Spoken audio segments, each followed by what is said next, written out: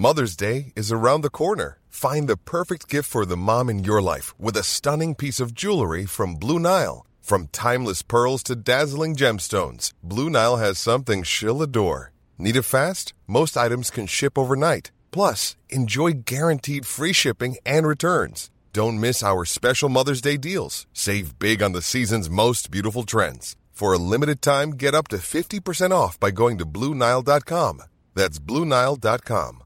There's never been a faster or easier way to start your weight loss journey than with PlushCare. PlushCare accepts most insurance plans and gives you online access to board-certified physicians who can prescribe FDA-approved weight loss medications like Wegovy and Zepbound for those who qualify. Take charge of your health and speak with a board-certified physician about a weight loss plan that's right for you. Get started today at plushcare.com/weight loss. That's plushcare.com/weight loss. plushcare.com/weight loss.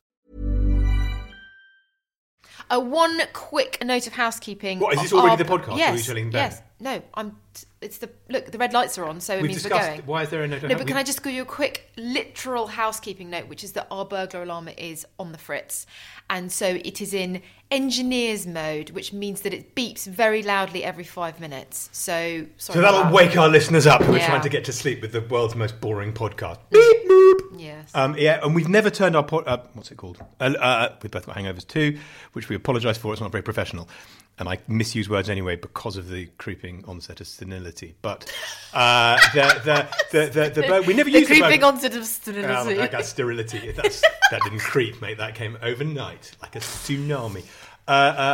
We never used the burglar alarm.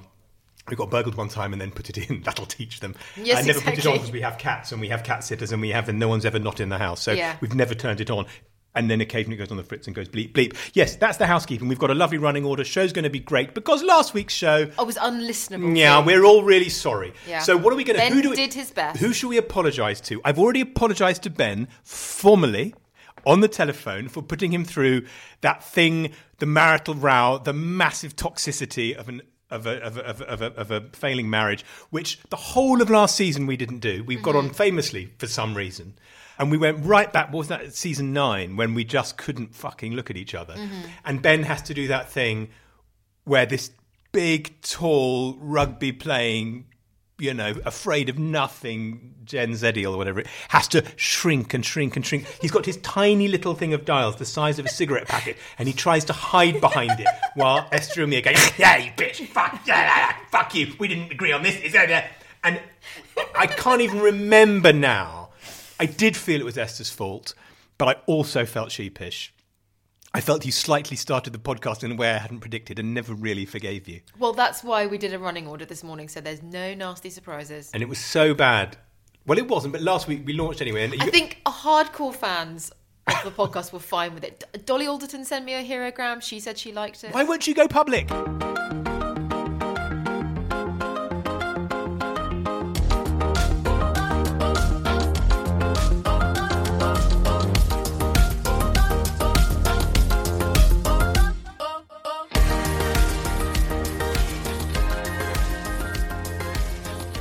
Okay, so we're going to start with where I'm off to in a minute. In a minute. Okay, where are you going in a minute? I am going to the Jaguar Land Rover dealership up at Staples Corner. The cat is going absolutely horseshit. The cat. What the fuck's wrong with her? She's chasing a ghost mouse. Yeah. It's like an episode of Tom and Jerry where there's a ghost mouse that nobody can see. It's like she's doing that thing that cats sometimes do, which is sort of go bananas and just sort of streak around the house. It was too funny to kind of concentrate while she was doing it. Right, so it's not just that my car stories are boring for you. No, I'm fully up with the car story, as is the rest of the country, it seems. Yeah. And it was my most commented on ever piece, so I feel people want to hear about it. And may even write about it again. Yeah, maybe, maybe not. As I revealed whenever it was a couple of weeks ago, I'm getting rid of my electric car. It's all gone wrong. The infrastructure isn't there. It's not the way we're going to save the planet. And my particular car has been a dog. And and we're selling it. Well, I have sold it. I'm going up to deliver it back to the dealership this afternoon. And the thing I'm able to say about it, as I said in the piece, is it's 3 years old. It's only done 12,000 miles because it's been in the fucking garage. Beep, beep. Beep, beep. Speaking of technical problems, there goes the burglar alarm. That was I'm taking it back, and I just want to say, what happened after I wrote that piece? It's just clicked on and on and on. There's a piece in the paper yesterday. There have been these stories that it's all true, what Coren has been saying. The infrastructure isn't there. There's a downturn in the market. This British battery company folded yesterday. British Volt has folded. Although Alistair Osborne in the Times, who's a business commentator, thinks it wasn't much of a company to start with. So it's a bit. Has he credited me with ending the electric revolution? He actually didn't say my jealousy. Jealousy. Simple jealousy. He should have credited me with bringing it all down. Alistair's a very, very handsome man. What's Is he got he? to be jealous? Yeah, look at him. He's got a very nice byline photo. Oh, he's right your type, all tall with his fair hair and his suit. He's got nice spectacles. You can only see him from the shoulder up. You can't see the bits that you really care about. Which is his wallet. Exactly. Which is, I don't know. I know nothing about Alistair Osborne. I read him sometimes and he's excellent, but he hasn't accredited me with bringing down the British electric car industry. So he said, but let's face it, British Volt wasn't much of a company. Okay, but the point is, it's yet another story. Did you see the sales of these electric vehicles are down? Yep. Jaguar was apparently getting rid of the I-Pace, blah, blah, blah. Anyway, I'm just going to say, because I was so annoyed, this thing that happened is, as I'm taking my car back for the price that we agreed 10 days ago, and I spoke to the salesman on the phone. I won't name him or the dealership or even the amount. And I said, I'm bringing it in tomorrow for the sale. And he said, yes, just about the price. Yes, the price we agreed is fine. Yeah, we're going to give you less. And I went, no, you're not. We agreed a price. When gentlemen agree a price on the telephone for $39,000, you pay that. He said, I'll just put you on hold. I said, if you put me on hold, and then I issued a threat, of which I'm not proud. I can't even remember what it was, but I didn't swear. And I'm going to put it in the newspaper. I'm going to put it in the newspaper. If you don't give me my money, I'm going to write about you in the newspaper. I work for the Times. I said something like, you will be sorry. I was a bit more Maximus Decius Meridius. I was a bit more, I will be revenged in this life or the next. We were all listening, all of the neighbours and everyone. Well, I had to go in the garden because there's no fucking reception here. I had to go in the garden because you were shouting so loudly. Yeah, and it was very cold, and I had to end it very quickly. I had to shout loudly to warm it. Anyway, and I said, if you put me on hold, it's over. And it went on for a bit, and eventually he said, okay, we'll pay $39,000. And because I can see you care so much about it. And I go, not so much that I care. That's what we agreed. But anyway, massive respect to him for actually... Why is it respect? For paying me the price I agreed. Anyway, it confirmed that I wanted to get rid of it, that he tried to worm out of paying the fixed price. And anyway, it's weird, like, used car dealer in, like, trying to pay you less shock. Yeah, I know. But anyway, half an hour from now, I'm going to be going up the road to give my electric car. And I believe that electric cars are possibly over and it may be down to me, and I'm sorry. Talking of apologies... We want to talk about Jeremy Clarkson, but it's quite difficult to talk about Jeremy Clarkson because Jeremy Clarkson, he's not our sort of bosom buddy, but he is our friend. But he is definitely our friend, and he is also, he works for the Sunday Times and he works for the Sun, sister papers of the Times, and we also completely understand, both of us understand what it means to be a columnist like Jeremy. Me adjacently because I'm not a columnist. And me because I'm a pound shop Jeremy Clarkson. And you because everybody calls you a pound shop Jeremy Clarkson. Not everybody. Many people call you a pound shop. Some. If they don't really understand what Jeremy Clarkson stands for and they don't really understand what you stand for, they call you a pound shop Jeremy Clarkson. I like to think of myself as a Waitrose Rod Little. Yeah. But anyway, look, so we like Jeremy. We see Jeremy at parties. Jeremy has always been supportive. Always stuck up for you. Yeah, he's always stuck up for me. He's always been supportive to me. My dad was a fan of his. He was a fan of my dad's. My mum loves Jeremy, largely because they smoke together at parties. I think Jeremy's now given up. He hasn't smoked for years. But yes, no, not years. No, and he still chews the Nicorette. He has at a party. He said to me, someone said, "Have you got a fag, Jeremy?" And he turned around and he said, "I haven't smoked cigarettes for 5 years." That's his medical insurance. He's told them that. Jeremy stopped quite recently, but anyway, no. But so look, I'm not going to go like Team Jeremy, because I'm not going to step out and help him. Partly because in a Twitter squall, I'm a fucking minnow compared to Jeremy, but also nobody wants Giles Coren's help. Nobody needs Giles Coren coming in and availing themselves of the things that I've done in the past.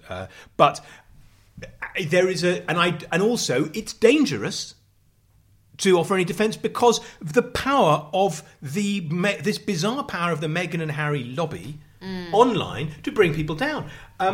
Even though their sort of public approval rating in the UK is like rock bottom, they are able to rehabilitate Susan Hussey, who is the sort of royal aide who asked Ngozi Fulani, where are you from? We're talking about Meghan and Harry themselves. Meghan and Harry themselves. No, exactly, not their lobby. But in his interview, I think with Tom Bradby, he said, yeah, Susan Hussey's lovely, Meghan likes her, she's great. So she'll get her job back, she's fine. But Jeremy Clarkson, not okay. Well, this is what's interesting about the approval ratings. That the approval ratings of Meghan and Harry are right down, but they have the left. They really do have the Corbynite momentum, millennial left, because you can beat the establishment for racism using them. So that's why they get behind Meghan and Harry. So I think Jeremy probably has suffered. He'll do fine. He'll make another series. He'll be paid lots of money. He's fine. I think people have forgotten that he was joking. It wasn't a great joke. It was an unpleasant thing to read. In any sort of climate, it appeared on one level to be advocating violence against a woman of an appalling sort. But he didn't mean it. Okay, it wasn't a great. One shouldn't joke about it unless one thinks one can joke about anything. Jeremy has made a joke. He didn't mean it. It was hyperbole. It's fucked up. Someone sort of caught it along the way. Everyone complained around the time of the Leveson inquiry that the press regulator, Ofcom. Was that it? Is it still around? Anyway, that it was toothless. Or whatever. Now it's called Ipsos. It's funny, given how much dealing I have with these people, it's weird I can never remember the name. Yeah. This is a jumble of consonants. Ipsos, is it? Or that sounds more like a thing where you buy cheap clothes. I don't know. Details, Details. But look, they talk about these toothless press regulators. Now the fucking press regulator is Meghan Markle. Meghan's decided no more Jeremy. Meghan's decided no more Piers. Meghan's decided Susan Hussey's all right. Yeah. What does Meghan think about me? What you think about Meghan is that she is a very intelligent, excellent person, and you're a big fan. An incisive thinker, a great wife, not an archetype. Or a stereotype. Born to be a princess because... A born leader. She's a leader. She's a leader of things. It's so important that she speaks up for the dispossessed and the uninfranchised and the... Exactly. And the intersectional and the wibbly-wobbly and the dibbly-bobbly. And they must absolutely just sock it to him. You go, Meghan. Is that what we're saying? That this week I have to write a Meghan for Queen? Yeah. You remember when the old Queen was alive, God rest her soul, there was this talk of should she abdicate for Charles, or should they bypass Charles and go straight to William to save the monarchy? No! Let's go. I'm going to say Meghan for Queen. Yeah. They'll finally get the millennials on my side. Meghan for president. What are the great things about... Also, the president should have a wellness brand, and it should be run by Meghan, and she should do it. The funny thing is, you are a Meghan fan, or were. Massive Suits fan. I can't... We can't tell the listeners again. I can't... I think Ben's cut out this anecdote every single time I've told it. Is that true, Ben? Can we let it in this time? I think so. I did. I'm not Say going to very, very quickly, I met Meghan, it was great, I've got a photo. I'm not going to do the full anecdote, but I met Meghan and she was absolutely delightful, and she had a friend with her who was a lawyer, and they'd both come from America, and she was, without question, and I include Michael McIntyre in this, she was one of the funniest people I've ever met. And I thought, listen, Meghan, if you are friends with this chick, you must be... And she was wearing the most beautiful He's cutting it out because you're love-bombing the fucking lawyer no one gives a shit about. You met Meghan and she was great. Yeah, but by your friends may a person be judged. And she had this wicked, very funny friend. And she was a nobody. She was just this person in suits. And you made her. I made her what? Cry? No, I didn't make her cry. No, made her. I didn't make her. You made Meghan because that's her first, that's how she got into the media. She hadn't met Harry then. She later met Harry because of us. Anyway. She didn't. Can I just clarify that? There'll be more from Esther and me in our kitchen after a short interlude. But to find out what I wrote about in the end, why not pick up a subscription to The Times and The Sunday Times and enjoy 1 month absolutely free? Just search thetimes.co.uk/Giles Coren has no idea. I've been promised that this will take you to an amazing offer, rather than just a website created by Ben randomly containing all my broadcasting mistakes. Although I'm sure that exists somewhere, it's just going to be up to you to find it. This Mother's Day, celebrate the extraordinary women in your life with a heartfelt gift from Blue Nile. Whether it's for your mom, a mother figure, or yourself as a mom, find that perfect piece to express your love and appreciation. Explore Blue Nile's exquisite pearls and mesmerizing gemstones that she's sure to love. Enjoy fast shipping options like guaranteed free shipping and returns. Make this Mother's Day unforgettable with a piece from Blue Nile. Right now, get up to 50% off at BlueNile.com. That's BlueNile.com. Hey, I'm Ryan Reynolds. At Mint Mobile, we like to do the opposite of what Big Wireless does. They charge you a lot, we charge you a little. So naturally, when they announced they'd be raising their prices due to inflation, we decided to deflate our prices due to not hating you. That's right. We're cutting the price of Mint Unlimited from $30 a month to just $15 a month. Give it a try at mintmobile.com/switch. $45 up front for 3 months plus taxes and fees. Promo rate for new customers for limited time. Unlimited more than 40 gigabytes per month. Slows full terms at mintmobile.com.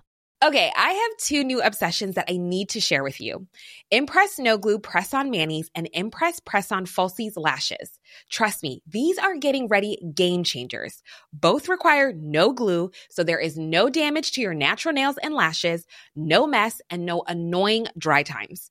Just one step and you're done. Boom. Instant glam. Visit impressbeauty.com/presson and use code PRESSON25 at checkout for 25% off Impress Manicure and Press-On Falsies. Don't let them eat cake. Today in the Times, which is a Wednesday, sweet treats in the office are like passive smoking, says food standards chief. Bringing cake into the office should be seen as harmful to your colleagues in the same way as passive smoking, Britain's top food watchdog has said.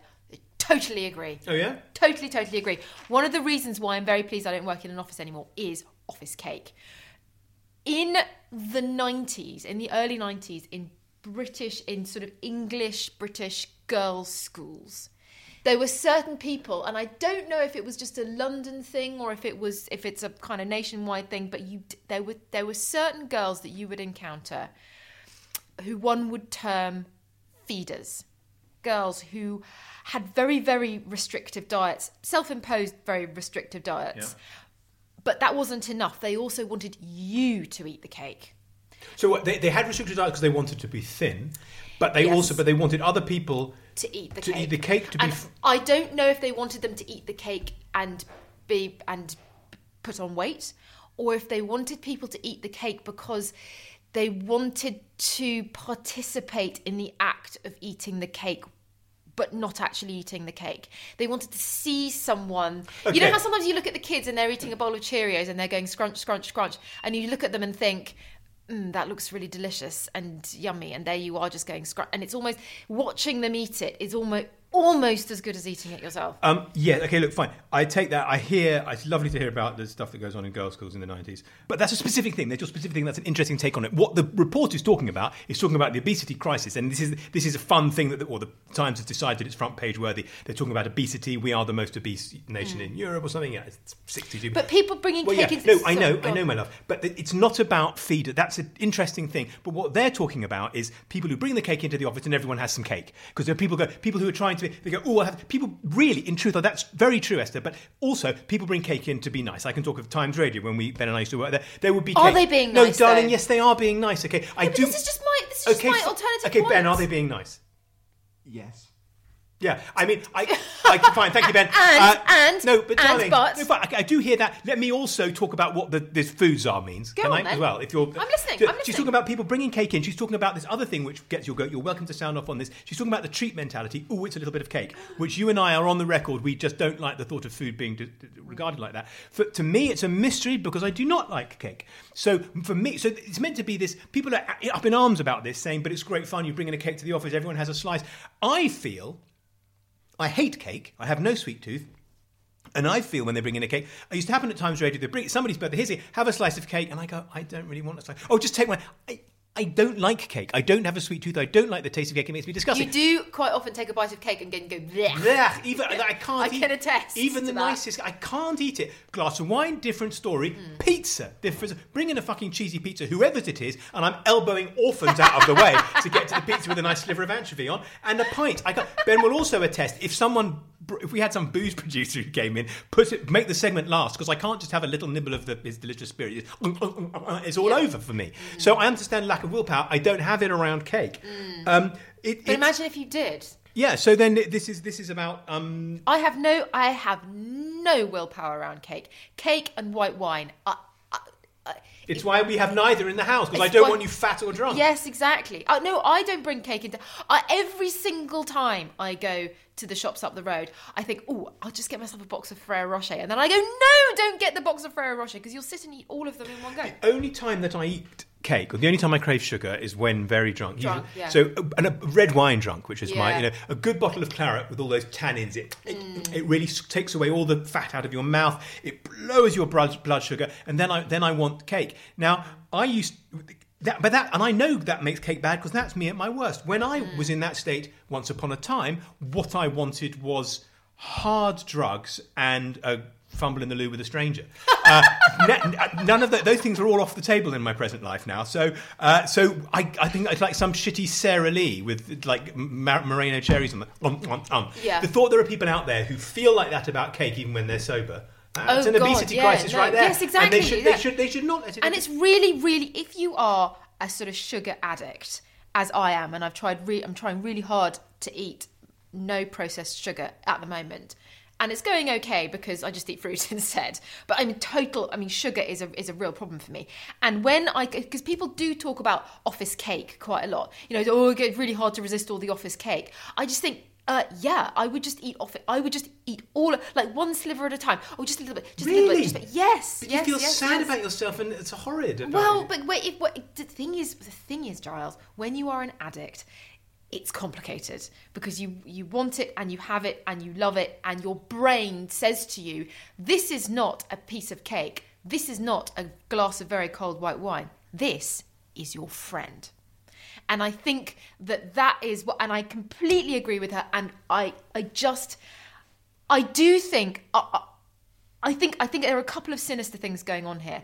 I think the first thing is that I do think feeders do still exist in offices. They don't want to eat it, but they want other people to eat it. They need to do a test of the BMI of people who bring cakes in. They need to do a massive test of 10,000 people. How fat or thin? Do they come waddling in with their cake? No. Or they go clack, clack, clackety, clack, little tiny skinny people? Yeah, exactly. And then they go, no, you eat the cake. And also the other thing I think is going on is that they want to eat the cake and have the cake, but they want everybody else to eat the cake as well. Because as sort of basically pack animals, we want everyone to be doing the same thing, so it kind of validates our choices. And that's why, I mean, this is a very lateral point and not for your column and a bit pointless, and maybe Ben will cut it out. Probably not for the podcast. But it's one of the reasons why the breastfeeding versus formula debate is so completely deranged. It's because breastfeeding and babies and stuff is a thing that people think everybody else has to do this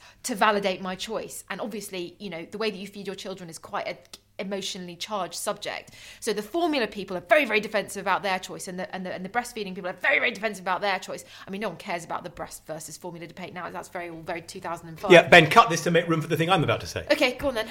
Which is, are we going to draw a distinction between, I think we should, bought cake and made cake? Because I was thinking about the cake that is made and sent to Test Match Special, the Radio 4/5 Live cricket commentary. Yes, they have famously, a made cake, people, Mrs. Doris something in Wolverhampton has said it's a delicious cake. And it's been going on for 50 years. I think they had it was the 50th anniversary of the first cakes in it. Now, those are people, they're being nice. This is ladies at home. I don't know what they look like, but this is ladies at home baking cakes and sending the Test Match Special team, and they eat it and they talk about it, and it's English, and we don't have a massive national cuisine, do we? We've got some haggis, we've got the odd sausage roll, we've got a roe, we have cakes with tea. And I think there's a nice element there. Now, I think baking a cake and bringing it into the office, that's a lovely gesture, because you've made it, when you've just bought a sugary processed thing. Yeah. Again, I think nobody really ever got fat on homemade cake.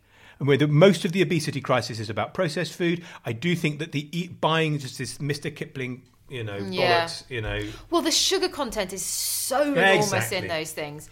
And as those twins, the Van Tollecken twins, did that thing about UPF ultra processed food.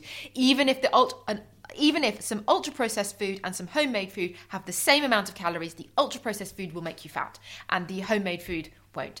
I used to work at The Week magazine, and every so often, Katrina Fisk, a lovely Katrina, I do hope she's a listener, Katrina Fisk, every so often, sort of twice a year, she would bake homemade blueberry muffins, and she made them herself, and they were absolutely delicious, totally homemade, not particularly a feeder, although I noticed she never ate one.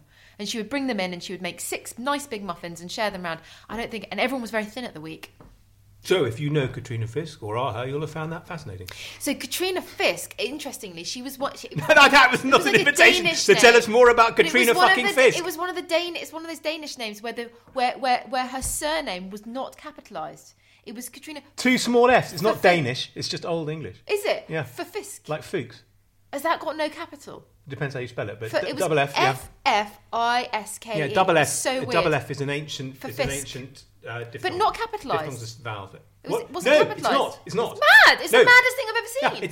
Yeah, it's so irrelevant. And in the mast, Giles Corran has no idea why you're talking about this. In the masthead, her name was like for Fisk. Like, should we move on? Fucking hell, yes.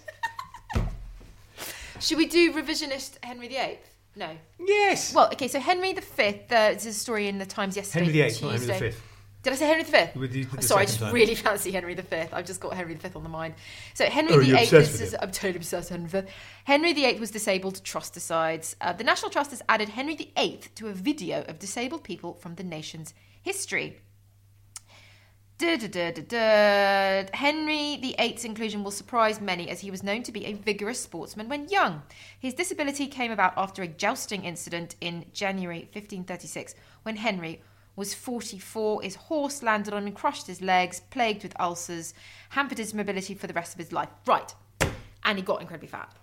So, you know about Henry VIII. The National Trust is desperate to be inclusive, and it's quite hard because basically the National Trust has responsibility for ancient posh houses in the countryside where old white people go to have a cup of tea and look at paintings and eat cake. And the National Trust is trying to be so. And obviously, disabled access is important, but to National Trust properties and all that bit stuff like that. Henry VIII was disabled. Henry VIII sort of.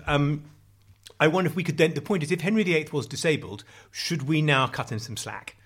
Well, what I want to know from you, because you are an expert on Henry VIII, is that he didn't start this kind of mega head chopping exercise until he was a bit older. Yes, yes, exactly. So he had this hunting incident. It never quite jousting it never incident. quite. It was. I think it might have been jousting with Henry Norris, who was his best mate, and he came off the horse, and he used to joust and sort of not wear all the armour. It's funny because at school, it was shagging. No, it was wanking. If you were jousting, was I'm sorry. It's just thank you for some delicious public school. Sorry, it's hi Esther. Yeah. All right, walks. I jousted about you last night. Bloody hell! No, they didn't say have I got that wrong? Yes, jousted about you last. Fucking hell! It's like you've never been in a public school, right? Okay, go, keep going. So he jousted with his friend Henry Norris. Do you see what I mean? Yeah, I do. But once you now see what? it, you can't unsee it. You can't unsee it. Well, he was always jousting. And the point is they tried to stop him jousting because he's the king now. And they said, you're the king, you can't simply go jousting. Because obviously we all know if you joust too much, you go blind. No, if you joust too much, you can die. And also he didn't wear... Henry, which is one of the reasons I love him, thought that armour was a bit wussy. Right. So he didn't wear... He wore the head armour and stuff, but he used a proper lance and stuff like that for his jousting. And the point is they didn't have very good medicine then, and it ulcerated, and he had this suppurating wound. That sounds horrible. And this happened when he was, I think he's in his mid-30s. He was still married to... No, the accident happened when he was 44. So when the accident happened when he was 44 in what year? 1536, it says. Which is the year that he executed Anne Boleyn. Well, it happened in January 1536. Yep, and later that year he executed Anne Boleyn. But there we go. Yeah. Oh, look. No, look, this is major. I'm sure I'm not the first person to have noticed it. He would have been in a fucking bad mood. Yes. He had been sort of handsome and by 44 he would have been getting heavy. But yes, he got heavy. He couldn't walk. He had to be sort of carried around in a wheelbarrow, basically. But the point is, but if you apply modern sensitivities, so one of the things with Henry VIII is by modern standards, he's basically out of, everyone thinks he was ghastly. Well, everyone always has thought he was ghastly.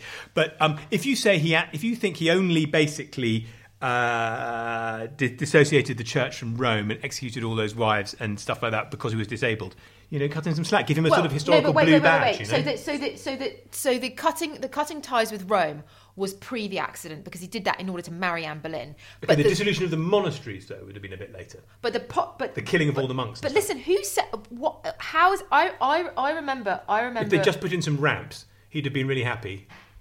Or Can you imagine how horrific that must have been? You sort of suppurating ulcers on your legs, being cured with leeches and sort of garlic poultices. You would have been in a filthy mood. And also, who's to say that he didn't sustain a bang on the head when he was crushed by his horse?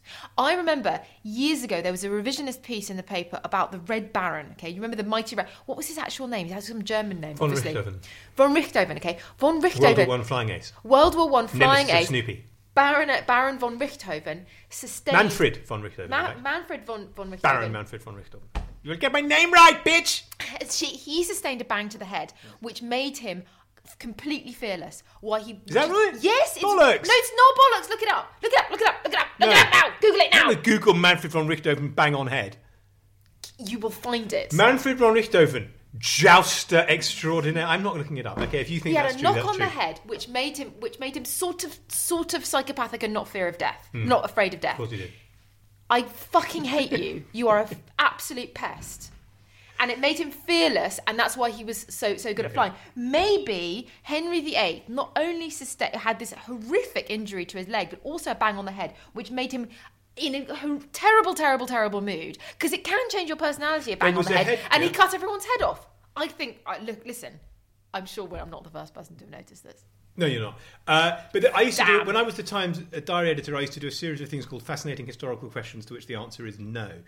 And I find them always in Daily Mail and Daily Express headlines. Exactly. And they would always say, I think it began with, was King Arthur a Moroccan builder brought to Britain by the Romans to build Hadrian's Wall? No, fuck off. No. And is this Viking? Yeah, the descendant. But no, but one. I think one of my favourite ones was: did Hitler's bad teeth cause the Holocaust? And it's fucking hell. I mean, look, speaking as a Jew and a survivor of Holocaust things, and the 6 million, let's not, even if it was, can we pretend it was something bigger than that and more instructional than just, this is my fucking molars, kill the Jews. No, but the idea that, so you do get very bad historical men. They sometimes, like Hitler's bad teeth made him in a bad mood with the Jews.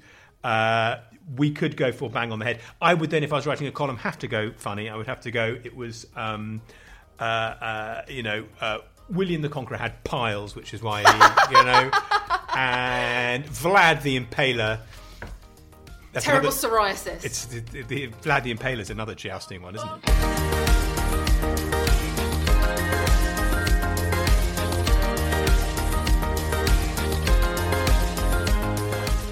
You've been listening to Giles Corran Has No Idea with me, Giles Corran. And me, Esther Walker. It's a Wireless Studios production for The Times, produced by Ben Mitchell. You can listen to us on the Times Radio app or download from wherever you get your podcasts.